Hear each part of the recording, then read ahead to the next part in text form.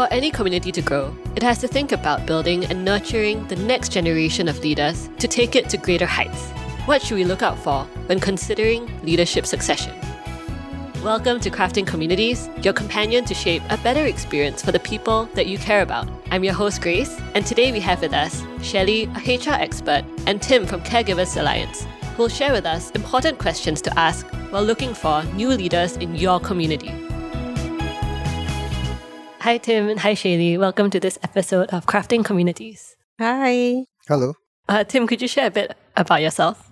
Okay, so my name is Tim Lee. I'm the CEO of Caregivers Alliance Limited. So we exist for caregivers of persons with mental health issue.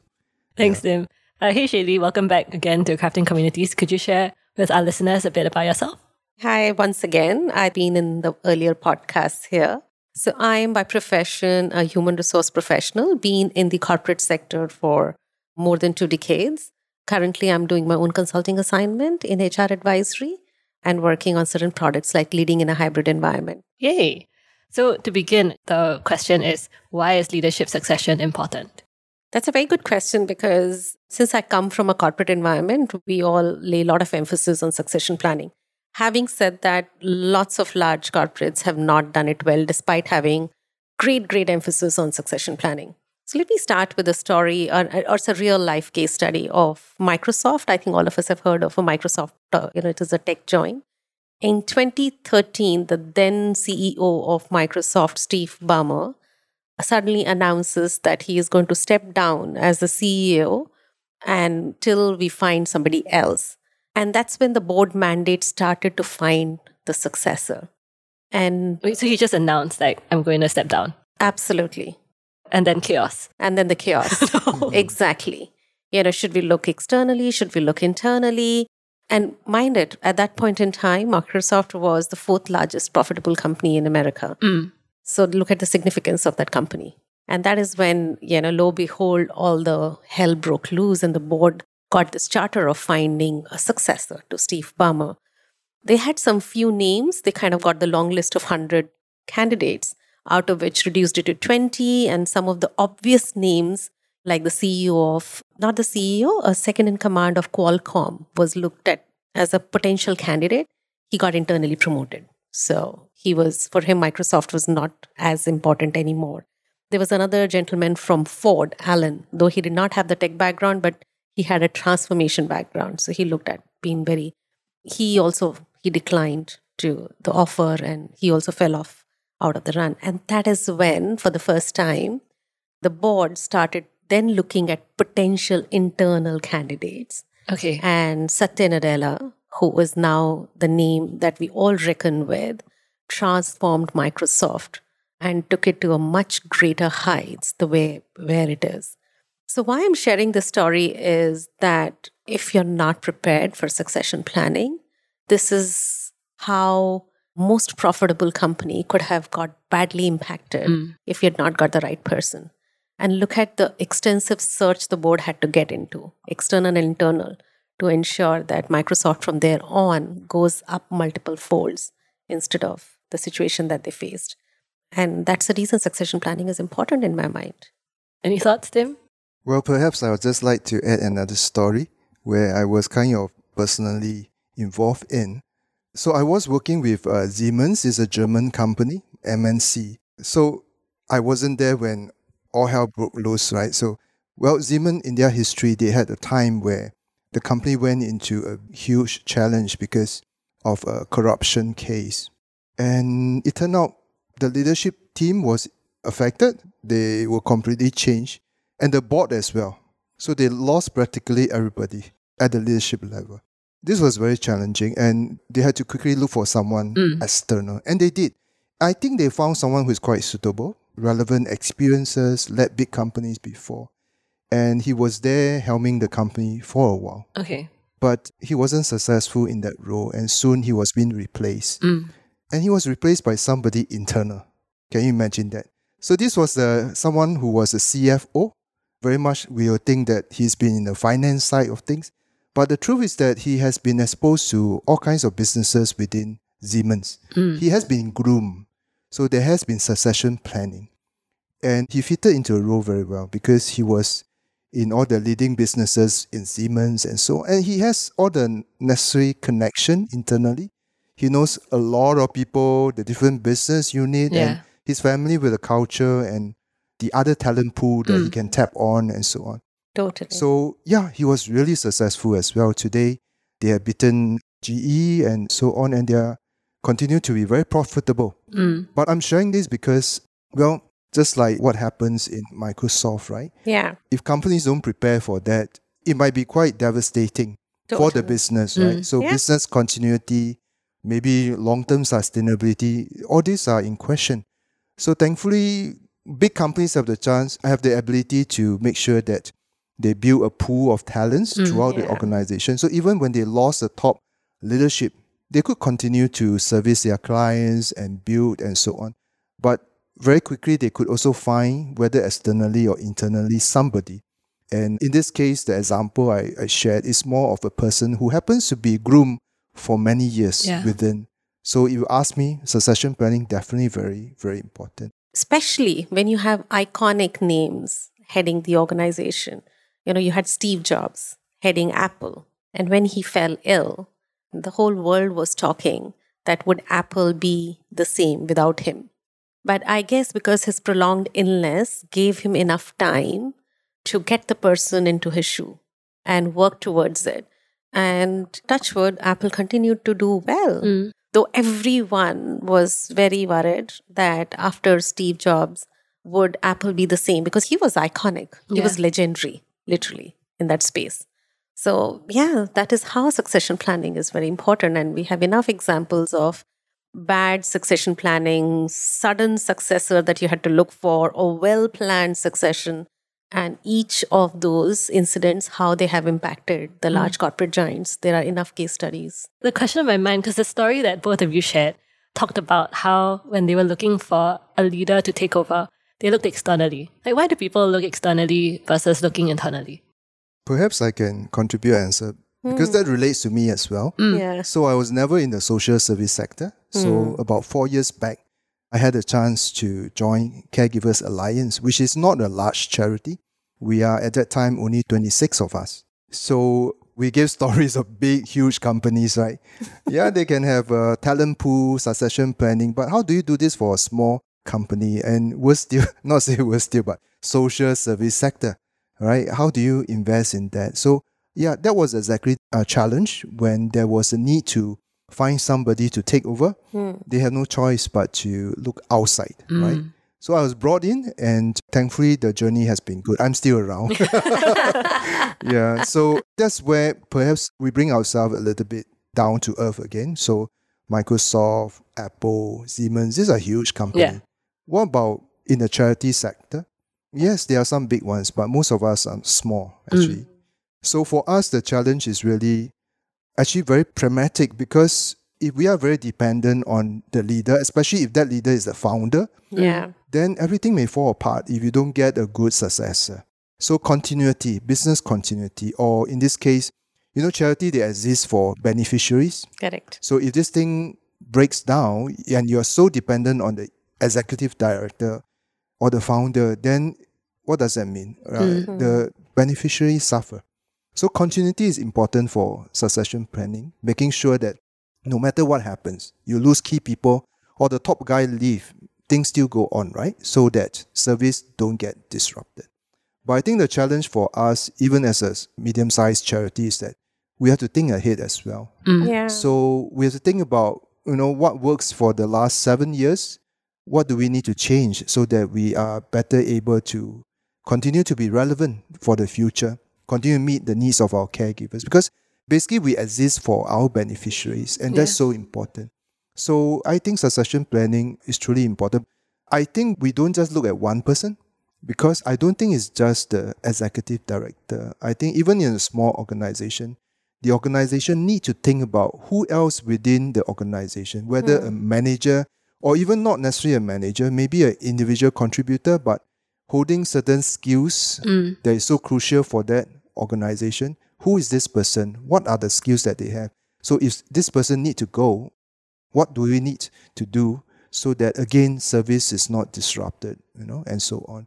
Or if you think about the future, if this organization is going to need to adapt to the future, what new talents must you bring in, critical roles, and maybe new managers, new leaders as well. Yeah. So I think, it applies whether you are big MNC or a small charity. I think we need to think about that. Yeah, leadership succession is important at all levels, right? And even for the different functions. What I hear is that you're talking about management, the staff on the ground, the leadership team, but even at a board level, right? Leadership succession is also important for renewal and fresh ideas coming in to continue to build the organization and take it forward. Totally.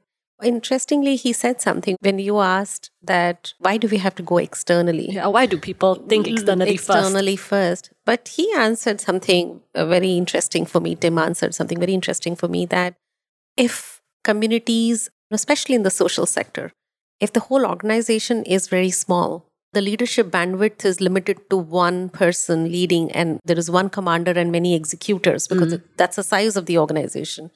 In that situation, what do you do? Should you force fit somebody internally? And that is where I think many a times people may have to look externally. Second, I think I wanted to bring up the 3 points for why you need, what do you look for in your succession, and because of which many a times probably you get compelled to look outside, is that in your successor, the person must have a vision. As Tim was saying, it is not about managing your current role, but is there a person who can take this organization to the next level? Does he or she have the vision to grow and adapt to the new ways of working? It's not just about managing it operationally right now. Many a times, if you have grown in the same environment and culture, your ability to think outside the box and have that vision gets curtailed. Sometimes, I'm not saying always. The second is what you look for is a person has a potential or a competence to deliver what is required. They have shown consistent track record of transforming the company, consistent track record of delivering high-level performance and execution. Because then there is an immediate respect for the individual. And the third, and that is where probably your question, Grace, why we do go external, is an acceptance of the person. If all of us have grown together in the same organization, and suddenly out of the 3 of us, Grace has been picked up and made the CEO of the organization, Tim and Shaily may not be very happy to report to you. Okay. Right? Yeah, I see that. So, is there an acceptance? Do we accept that Grace can be our boss tomorrow? And all these things take time and effort. So many a times, due to lack of a visionary in the organization, you would find many people with consistent competence and performance track record. And a lack of acceptance, you end up going outside. Even in the Microsoft example, the first choice was to look outside because nobody could fill the shoe of Steve Ballmer. But Satya Nadella was right there under their nose all this while. And look at the exemplary performance that he has delivered for Microsoft in these years, right? I mean, I think it's interesting you mentioned that point about whether your peers would be supportive of someone internally stepping up to become the next CEO or the next leader, right? But I was also thinking about how if it's someone internal who already is accepted by their peers, that would also make it so much easier, right? Because that person has the network, has the established rapport, like we've grown up in this company together. Okay. And I suppose as long as there's support, right? Like it can go 2 ways. It is. And if by any standard, if you were to say in my mind, if you can look at candidate internally, nothing like it, because the person has the institutional knowledge, knows the internal processes and systems, has the credibility with the regulators and everything. More often than not, it's a big plus that is provided if you can find a person. Well, I feel that while we agree that succession planning is important, I think the truth is that so many things can upset the plans, whatever plans we put in place, right? Agree. Yeah. So whether internal, external, I think to me, I'm grappling with this challenge right from the first day I took on the job, right? So the board was careful to point out to me one of my responsibility was really to look around and see whether among our team within the organization, are there 1 or 2 who might be suitable, and I need to groom them. I need to give them opportunity, as what Grace said, right? The best is naturally if one of them is seen to be the leader because everybody look up to him, then it's quite easy for me to hand over the baton to that person. That is what every leader should do. When you take on the job, you should start thinking, what's next? Who might be the next person? But I think when I say that plans need to change, it's also because things change. Yeah. Over 4 years in my role, I have changed my org chart so many times because the strategy changed, the new opportunity came and so on. It's inevitable. Yeah. So I think as an organization or as a leader, I think one of the most important tasks I have is to make sure I build a team. I can't be sure one of them will be able to be accepted as the next leader. But I also need to build a team in the sense that even if something happened and the top guy need to go and we have no choice but to look for someone outside. Well, as I said just now, if the leadership team is properly developed and processes are in place and so on, then we don't suffer any consequence because of the lack of a successor right at the top. Things still function. Because the bench strength is strong. The next level, they know their job. While they may not be the top leader, but they have enough experience and ability to mobilize everybody else so that the next person coming in will still have every opportunity to succeed. And in fact, that leads to the next point. Succession planning is also about how you prepare your organization to help the next person to succeed. Totally. Yeah, totally. Before we close the episode, a question for our listeners. What would be one reason you would like to give our listeners on why they should start thinking about leadership succession for their organization or their communities right now? The one big reason I see is the continuity of the service. Business continuity, especially I think COVID has kind of taught us that how fragile the world is and how fragile we are. Currently, Russia-Ukraine war, everything kind of tells us how uncertain the world is. Leadership bench strength is extremely critical. Succession planning is extremely critical to overcome any such uncertainty that you may face in the future for business continuity, I feel.